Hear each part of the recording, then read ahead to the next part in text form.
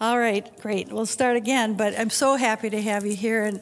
And those of you that are online, we want to welcome you too, because you're here and you're here in our hearts, and we hope that we are in your hearts as well. But for those of you who are here today, it's exciting to actually have a chance to see you and get together with you. I've missed Bible study. I've missed just the social part of it even, just hearing voices. Really nice to hear voices. And, last year I was thinking it didn't really bother me so much not to meet and not to get together, but by the second year, it's getting a little long. And so really nice to have you here. And I'm really praying that this ministers to you, and that through what we are learning, you'll have a ministry, even though our lives are very, very different than what they were. So again, thank you for coming. Let's have a word of prayer, and then we'll start the Bible study. So Jesus, we thank you that we can be here. We just thank you for your grace and your goodness to us. We thank you for each person who is here this morning and each person who is listening online. And we ask, Lord, that your Holy Spirit would just be the teacher and work in our hearts so that we hear the word of God as you intended to be given. We just ask you now, Lord, for your care upon us and your blessing in this time that we're together. We thank you in Jesus' name. Amen.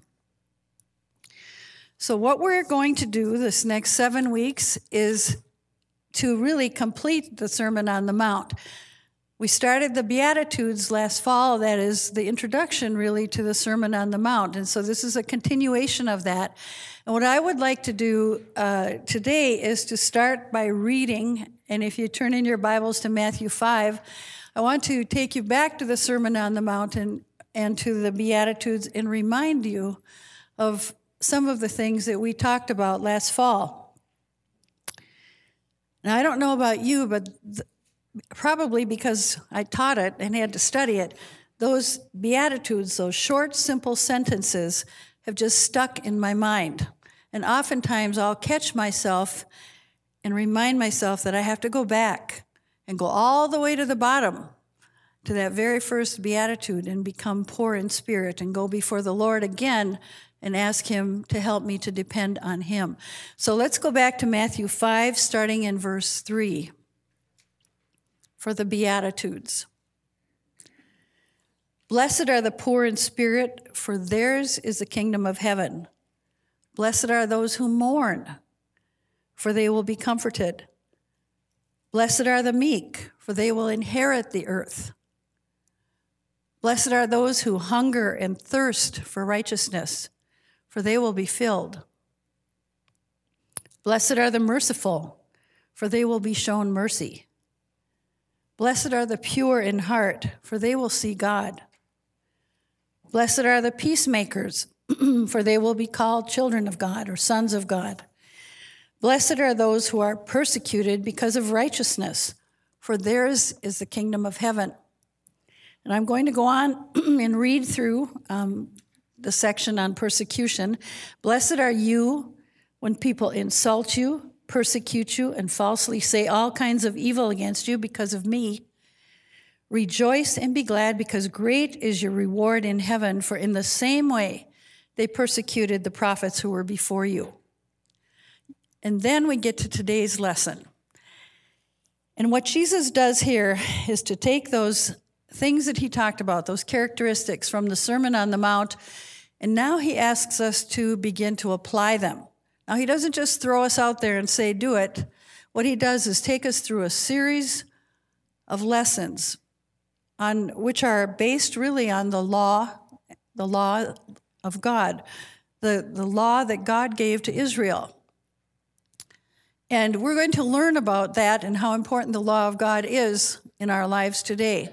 So I'm going to start with verse 13. I'm going to just take some time and read verses 13 down to 16. And we're going to talk, first of all, about the concept of being salt and light in the world.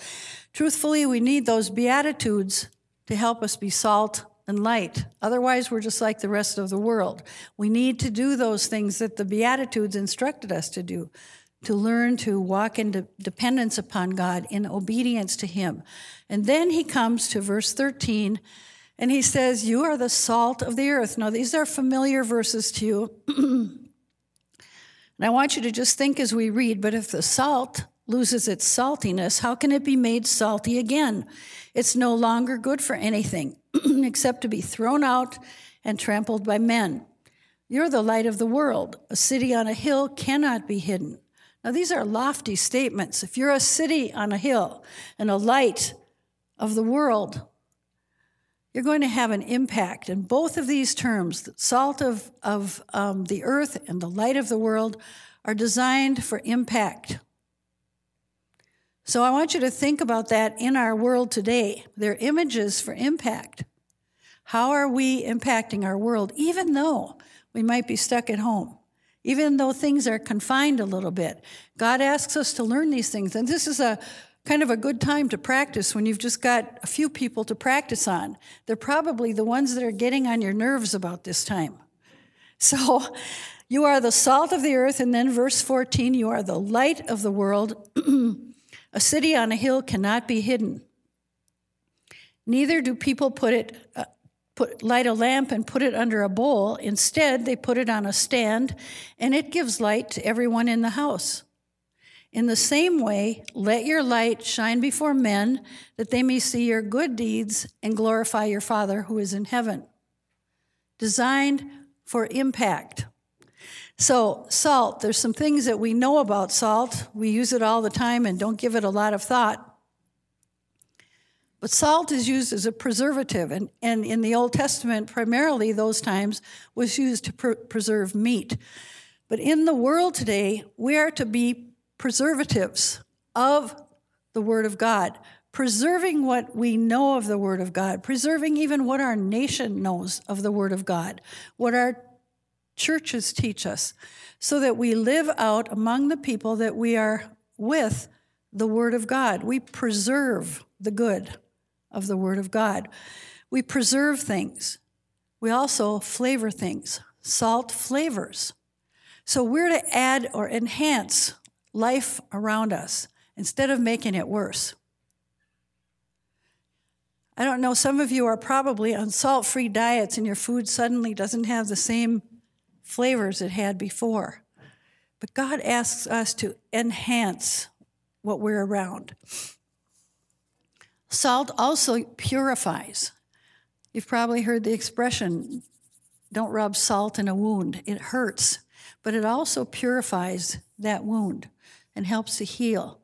And so when God says that we're salt, we need to think in terms of that impact that salt has on things, simple things. But he wants us to have an impact on the world around us. And then the light of the world. Light exposes the darkness, exposes what's hidden, keeps us from tripping up. It explains things, helps us to understand why things are blocking our way. And so again, light impacts. It impacts the darkness. And I want you to think about this particularly in relationship to even what our world is going through today. We live in a dark world right now. And the light of the world is Jesus. The reason that we are called and commanded to be the light of the world is because we know the one who says, I am the light of the world.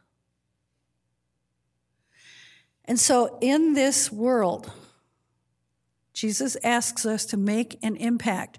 And that's what he tells the people that are sitting right in front of him.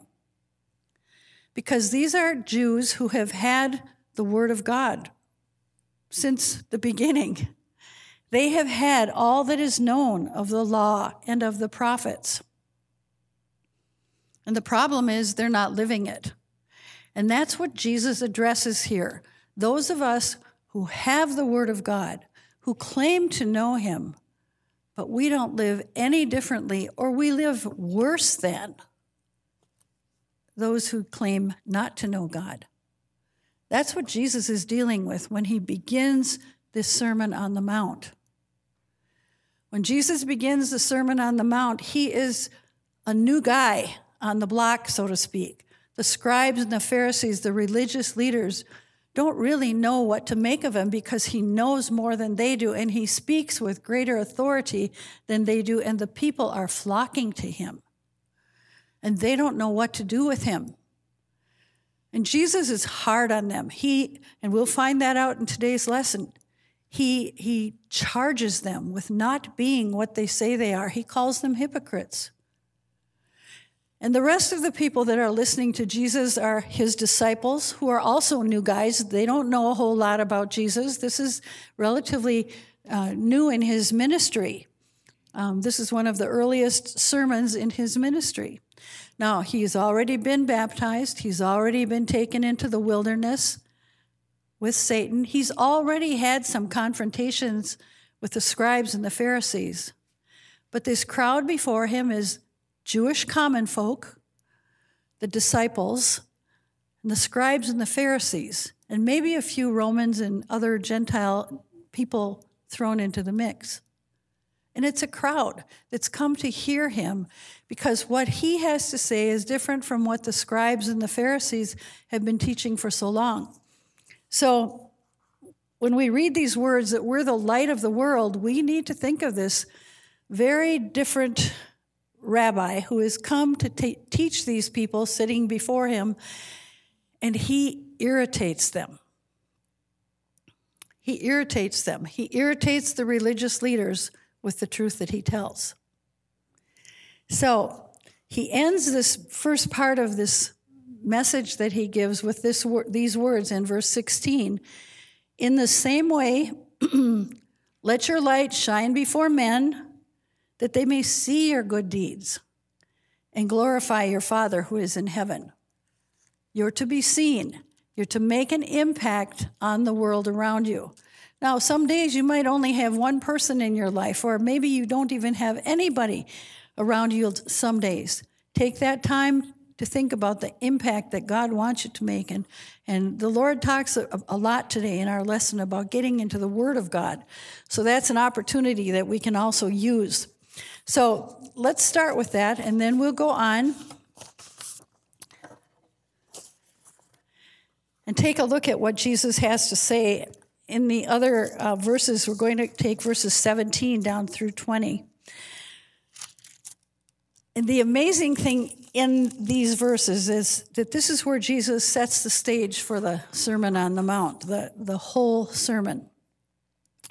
We'll start out with verses 17 and 18 and kind of camp on them for a minute, and then we'll come back and do 19 and 20. But let's just read verse 17. Do not think that I have come to abolish the law or the prophets. That's not why I'm here. I have not come to abolish them, but to fulfill them. And I tell you the truth, unless heaven and earth disappear, not the smallest letter, not the least stroke of a pen will be by any means disappeared from the law until everything is accomplished. And I'm going to keep reading. We'll come back and pick these verses up. Anyone who breaks one of the least of these commandments and teaches others to do the same will be called least in the kingdom of heaven. But whoever practices and teaches these commands will be called great in the kingdom of heaven. For I tell you that unless your righteousness surpasses that of the Pharisees and the teachers of the law, you will certainly not enter the kingdom of heaven. Wow. Strong words. For people, especially the teachers of the law, that think they've got it all together. So let's look at Jesus' words. First of all, we find out that he came not to abolish the law, but to fulfill it. Now, these people had lived under the law, and we're going to talk about what the law is.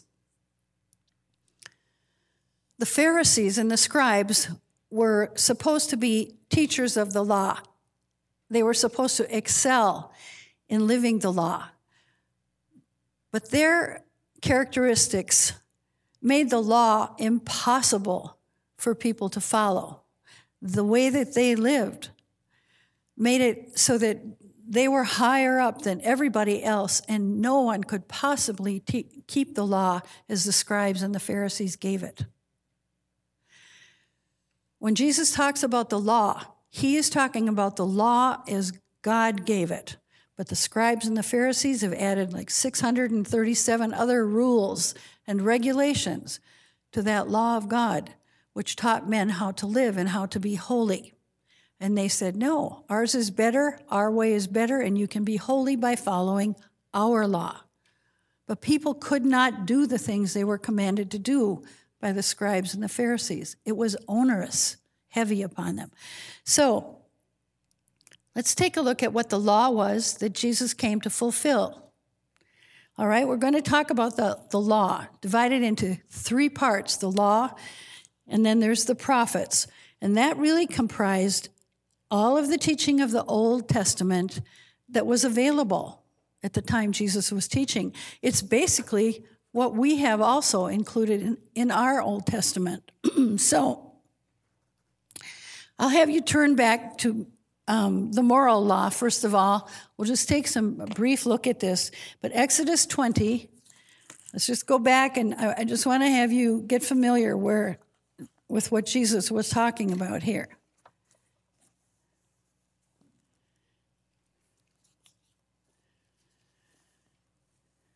So we start in Exodus 20, and we're not going to read these, but I just want to summarize what this is.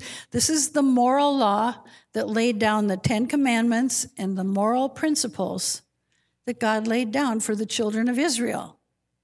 This was after they had come out of Egypt and were entering Canaan. In fact, this is given before they even got to the Promised Land. God laid down these laws for them to follow as to how to guide their moral behavior among the people they lived with. Having no other gods before them. Don't make yourself an idol in any form before God. It goes on, don't misuse the name of the Lord your God. Keep the Sabbath day and so forth. So in Exodus 20, verses 1 through 26, we have this laid out for us. Then Exodus 21, 1 through 24, 1 through chapter 24, 11. Chapter 21, 1 through 24, 11. And this is the judicial law. This is the part of the law that laid out how men were to order their lives in relationship to other people. Gave the judgments for misbehavior, and so on. And then there is the ceremonial law. And the ceremonial law, or the ordinances, outlined the religious life of Israel. Laws concerning the sacrifices, the methods of worshiping, the offerings that were to be given in the tabernacle and later in the temple. And this comprises the law of God. And so you have, and that is in Exodus 24, 12 through chapter 31, verse 18. These are laws that God gave to his people. Now to these laws, the scribes and Pharisees added all sorts of embellishments, things that God never intended for them to add, that became impossible for the people to do. They would add minute things. We'll take a look at them in a few minutes. Now, the other part of the law, Jesus talks about the law and the prophets. We have the prophets in our Old Testament also, and it includes the major prophets, Isaiah, Jeremiah, Ezekiel, and the minor prophets. We can start with Joshua, Judges. We can go on in Ezra and Nehemiah, and then go on to, let's start with Hosea, Joel, Amos, Obadiah, Jonah, Micah, what? Nahum, Habakkuk, Zephaniah, Zechariah, and Malachi. Is that it? You see, they had the law and the prophets, the word of God to them. And all of these were important. And Jesus says to them in these verses in Matthew, he says, not any part of this is unimportant. I've not come to do away with it. I am 100% behind the law of God. Now, when we think of laws, we think of them sometimes as onerous here too. But these laws of God were designed to make men holy, as God is holy. God's commandment was, be ye holy as I am holy. And these laws were designed to put men in touch with God. Now, we find out later on in the New Testament, the law was impossible to follow. In fact, in Jeremiah, God recognizes this and he foretells that he's going to give them a new law. And he does do that. He gives them the law as we know it living within us. But at this time, they had the law and the prophets, and that was what God had given to them. And the problem was that they were not being taught how to follow those laws. Jesus says, I've not only come to tell you about them, but I've come to fulfill them. I'm going to live them out before you. And he does. He fulfills all of the law, all of the prophets in his lifetime. Now, there are some yet to be fulfilled. All of the Old Testament points forward to Jesus, and I think you have that statement on your outlines. The new is in the old concealed. The old is in the new revealed. If you've heard that, that's a wonderful statement to memorize. The New Testament is in the Old Testament revealed. You can read the Old Testament and find Jesus. You can find that he's going to be born in Bethlehem. You can find that he's going to bear all of our sins for us, Isaiah 53. You can find that he is going to be crucified for us. The Old Testament reveals the new. You have to look for it. But they could find Jesus, the Messiah, and that's what God had intended, that they find the Messiah, and they look forward to the Savior. Remember in Luke, and there shall be, and today a Savior is born. He is Christ, the King. All of that was foretold in the Old Testament. So the Old Testament, the new is in the old concealed, and then the old is in the new revealed. I should say it. The new is in the old concealed. If you read it and study it, you'll see the entire New Testament. And the old is in the new, played out before our eyes in Jesus' life and in the life of the church and the life of the apostles. It all fits. And Jesus is talking about the Old Testament here. And he says, I've not come to do away with this. I've come to show you how to live it. And that's what he begins to do. So he gives his stamp of approval on the Old Testament. They had maybe hoped that he would do away with those laws that they found onerous. But he says, no, not one bit of it is going to go away until every one of them is fulfilled, until the end.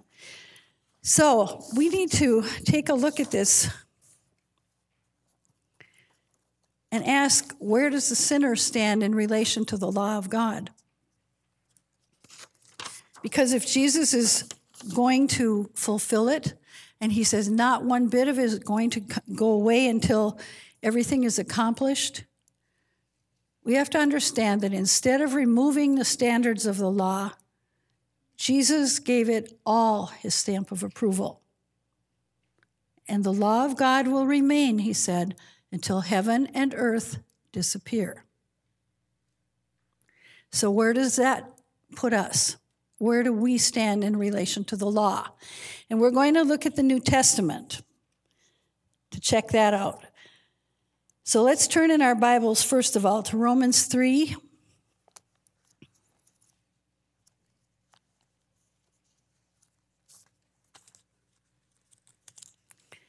Verses 9 and 10 we'll start with. I could take you through many, many references in the New Testament. I had to pick a very, very few to show you how precious this is, this concept of the Old Testament being revealed in the New.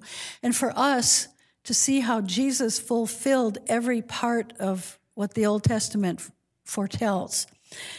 But here in Romans 3, verse 9,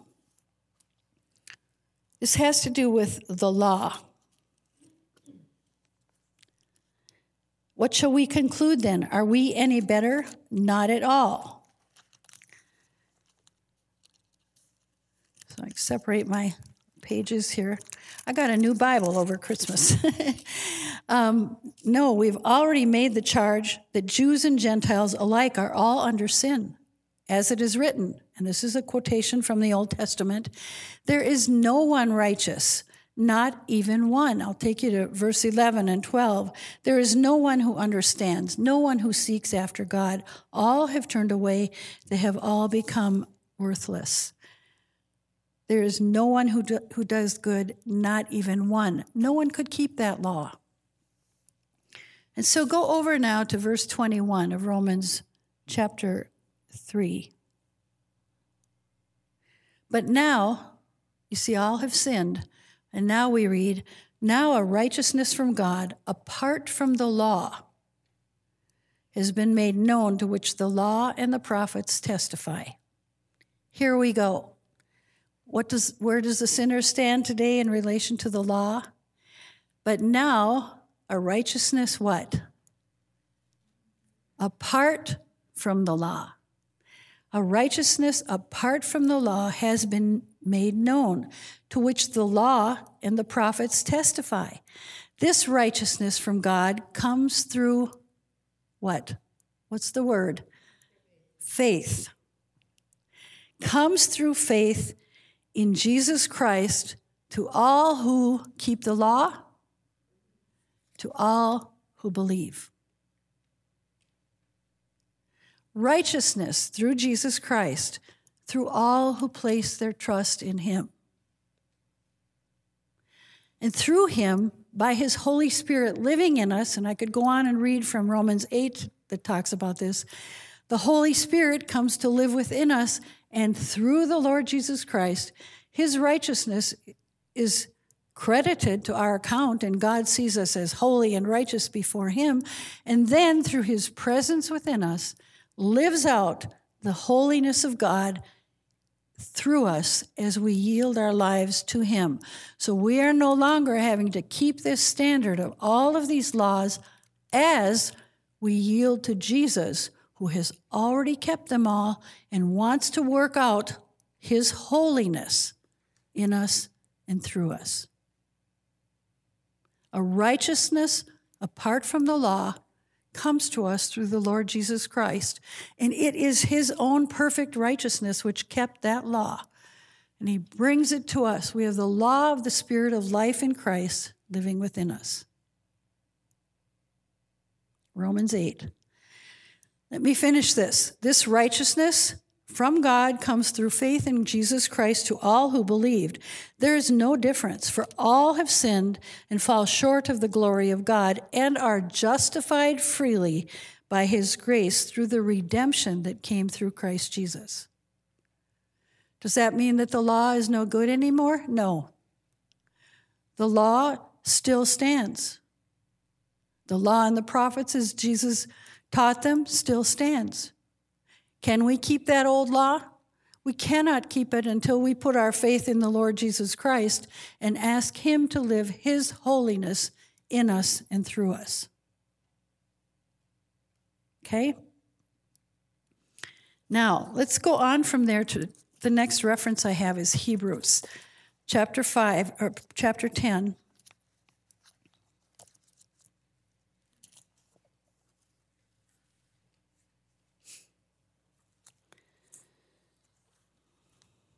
Verse 5. Therefore, when Christ came into the world, he said, sacrifice and offering you did not desire. Remember those old ordinances? But a body you prepared for me. With burnt offerings and sin offerings you were not pleased. They could not take away the sin of mankind. But Jesus said, then I said, here I am. It is written about me in the scroll. I have come to do your will, O God. First, he said, sacrifices and offerings, burnt offerings, and sin offerings you did not desire, nor were you pleased with them, although the law required them to be made. And I said, here I am. I have come to do your will. He sets aside the first to establish the second. Sets aside works, righteousness by works, to establish the second, righteousness by faith. Let's go up to verse 15.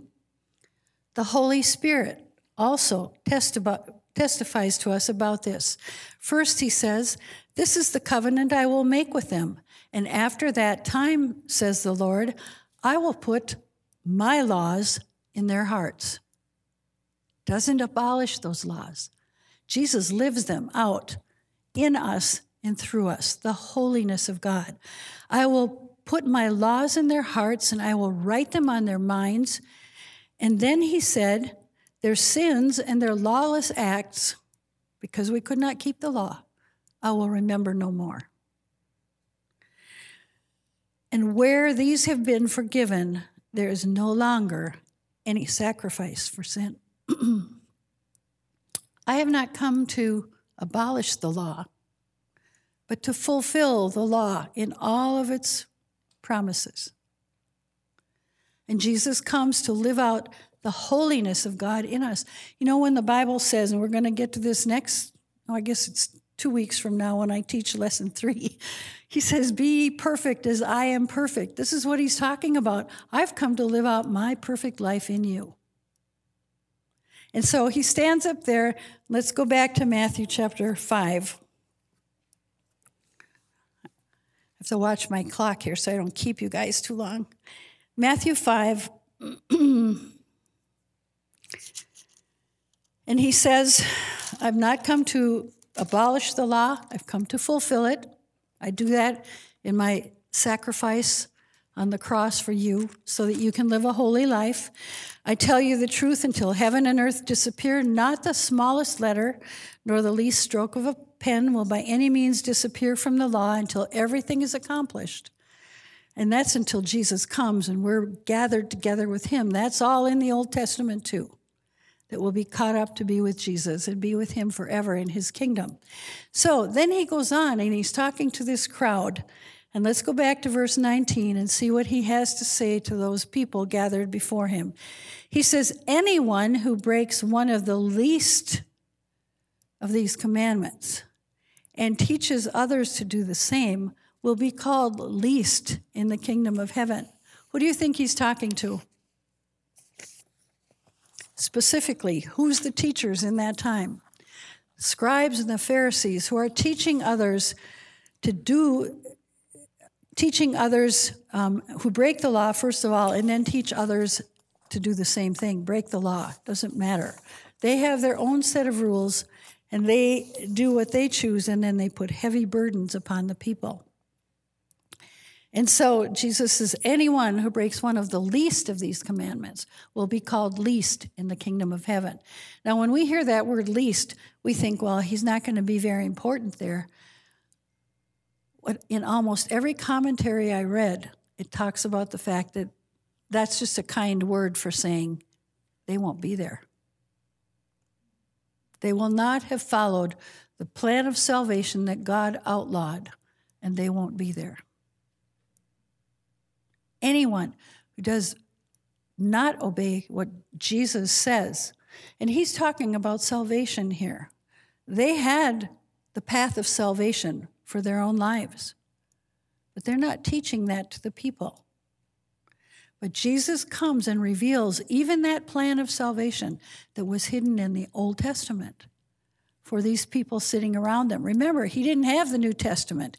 He didn't have Romans and Hebrews like I just read.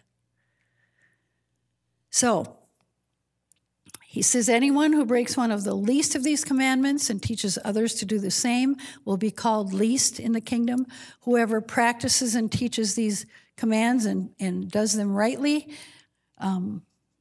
will enter the kingdom of heaven. And then he says this, unless your righteousness, he's talking to the crowd, unless your righteousness surpasses that of the Pharisees and the teachers of the law, you certainly will not enter the kingdom of heaven. Surpassing righteousness, better behavior than the people who were held up as models of holiness. These are hard words, aren't they? Unless your righteousness is better than those religious leaders who are leading you astray, basically is what he's saying, you will not enter the kingdom of heaven. What Jesus is doing is calling people to himself and to his word, not man's plan, but his own plan for man. When we get into the next elements of the Sermon on the Mount, we'll see how very serious Jesus is about the law of God. And I'll tell you, both Michelle and I have talked about this. We have been humbled by what we've read and what we've studied. It makes us feel, in all honesty, like it's hard to get up here and teach it. Because God calls us to holiness after him, after his own model. Not the model of the religious leaders of their day, but after him. So I want to just show you a couple of examples from the Bible that talks about surpassing righteousness. And Jesus uses the Pharisees and the scribes as his example of how not to behave. Now, these are important people among the society. In fact, they're so important that they are held up way up here. And they themselves think they are better than everybody. And they go about with their noses high in the air, and they don't want anybody dirty touching them. They follow laws of cleanliness that are ridiculous and impossible to follow. And Jesus talks about that. If you'll turn over to Matthew 23.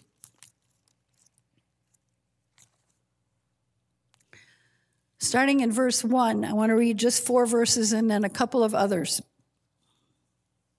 This whole chapter, by the way, pronounces 7 woes upon the religious leaders. Woe unto you hypocrites, you teachers of the law, you hypocrites. And he calls them that over and over. Verse 1, then Jesus said to the crowds and to his disciples, the teachers of the law and the Pharisees sit in Moses' seat, highly elevated, highly respected.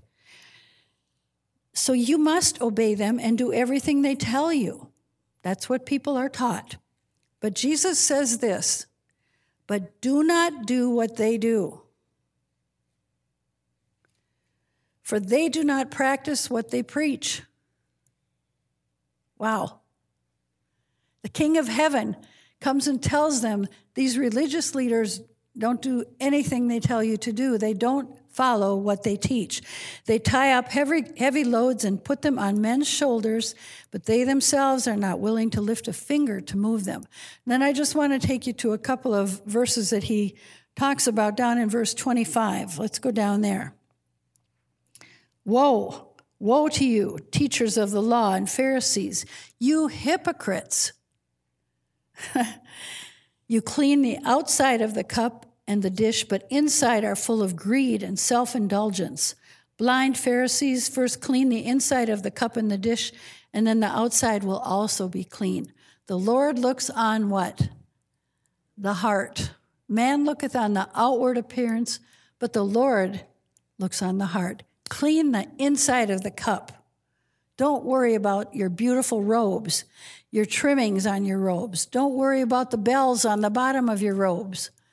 Don't worry about taking the highest seat in the house or finding the best place to sit or the best place to do things, but think instead about the people around you. And go on from there. Down to verse 27. Woe to you, teachers of the law, Pharisees, you hypocrites. You're like whitewashed tombs, which look beautiful on the outside, but inside are full of dead men's bones, and everything is unclean. What an insult he gives them. Don't follow these people. They're full of rottenness. Instead, listen to what I'm going to say to you. Now, these are really hard words because what Jesus does then is take these examples of holiness, so-called, and he says, don't follow them. And so I'm going to take you over to, let's look at Luke. Yeah, Luke 10. I want to take you over and just quickly give you an illustration here of how the Pharisees behaved. This is the story of the Good Samaritan, and you know the story well, but we don't often think of it as a rebuke to the Pharisees, and that's what it is, because the Pharisees use this to test Jesus, and they mock him, and that's their favorite thing to do. So Luke 10, let's start with verse 25.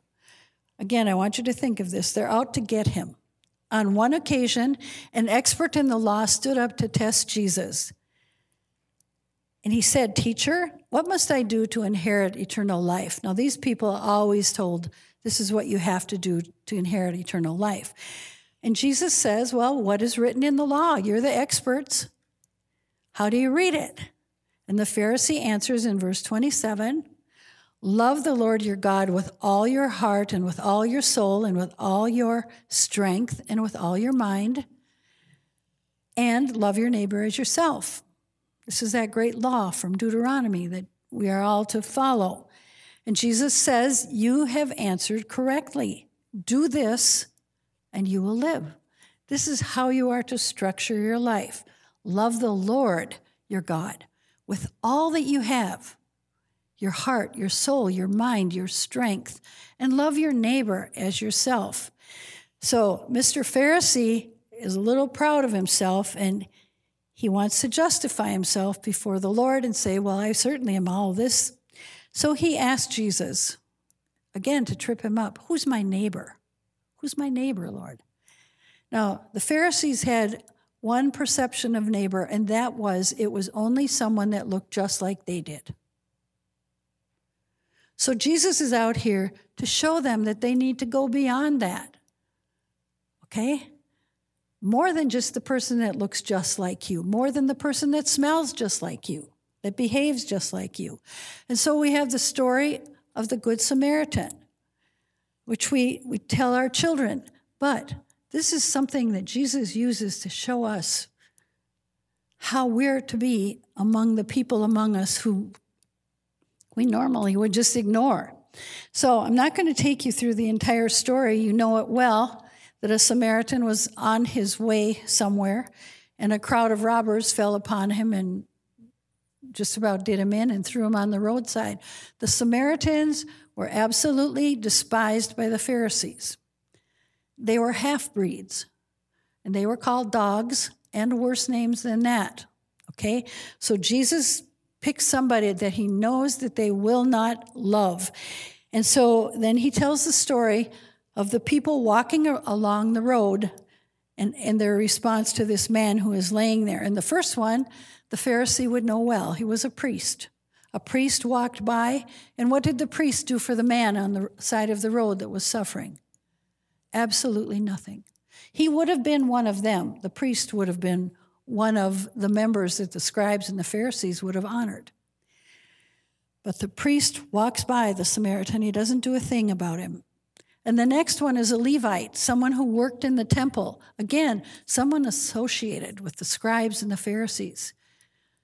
But he does the same thing as the Pharisees do. He walks away all around that man so he doesn't get dirty, so nothing touches him.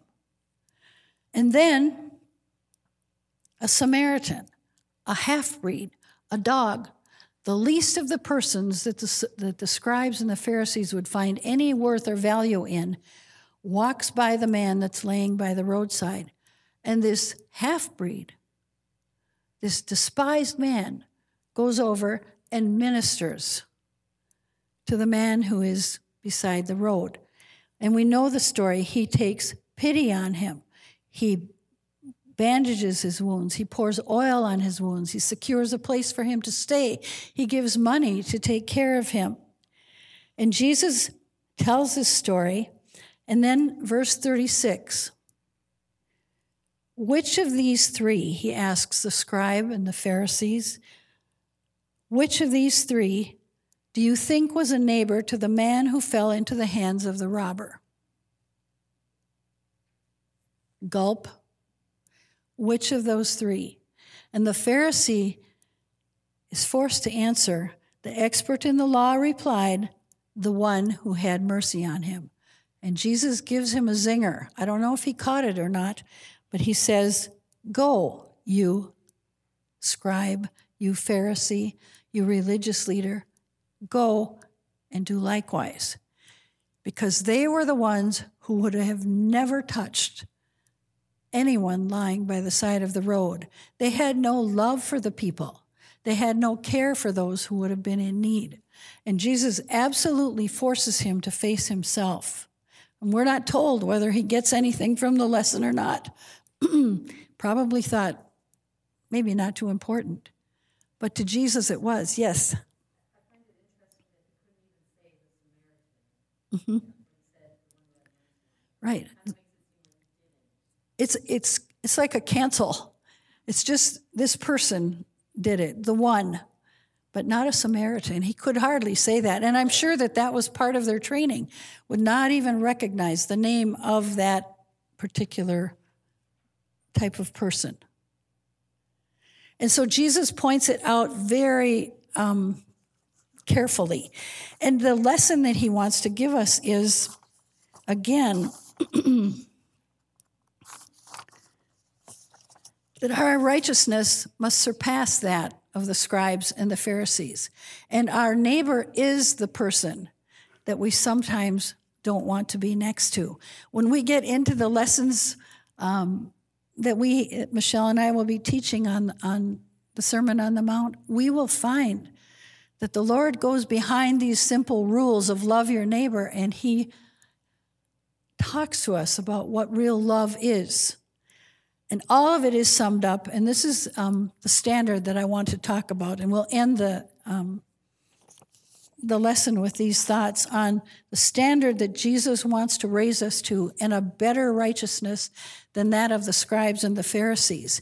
Because what we have here in this particular little story of the sermon of the Samaritan is we have an example of Jesus trying to stretch us beyond our own comfort zone, to take us out of where we normally live, to see that neighbor beside us needing help. And the words that he has the Pharisee repeat are words that you will find repeated in all of the Gospels and in the Old Testament. And I want to take, on your outline, you have it printed there, Matthew 20:22. Love the Lord your God with all your heart and with all your soul and with all your mind. This is the first and greatest commandment. And the second is like it. Love your neighbor as yourself. And then Jesus says, all the law and the prophets hang on these two commandments. Love God, love your neighbor. It's the Jesus law. We're going to see a lot of that in the Sermon on the Mount. Loving your neighbor as much as you love yourself. Love God with all that you have. Instead of the laws of God tripping you up, Jesus says, turn to God and find that righteousness which God alone can give. And so I want to go back to Matthew. Again, turn back to Matthew 5.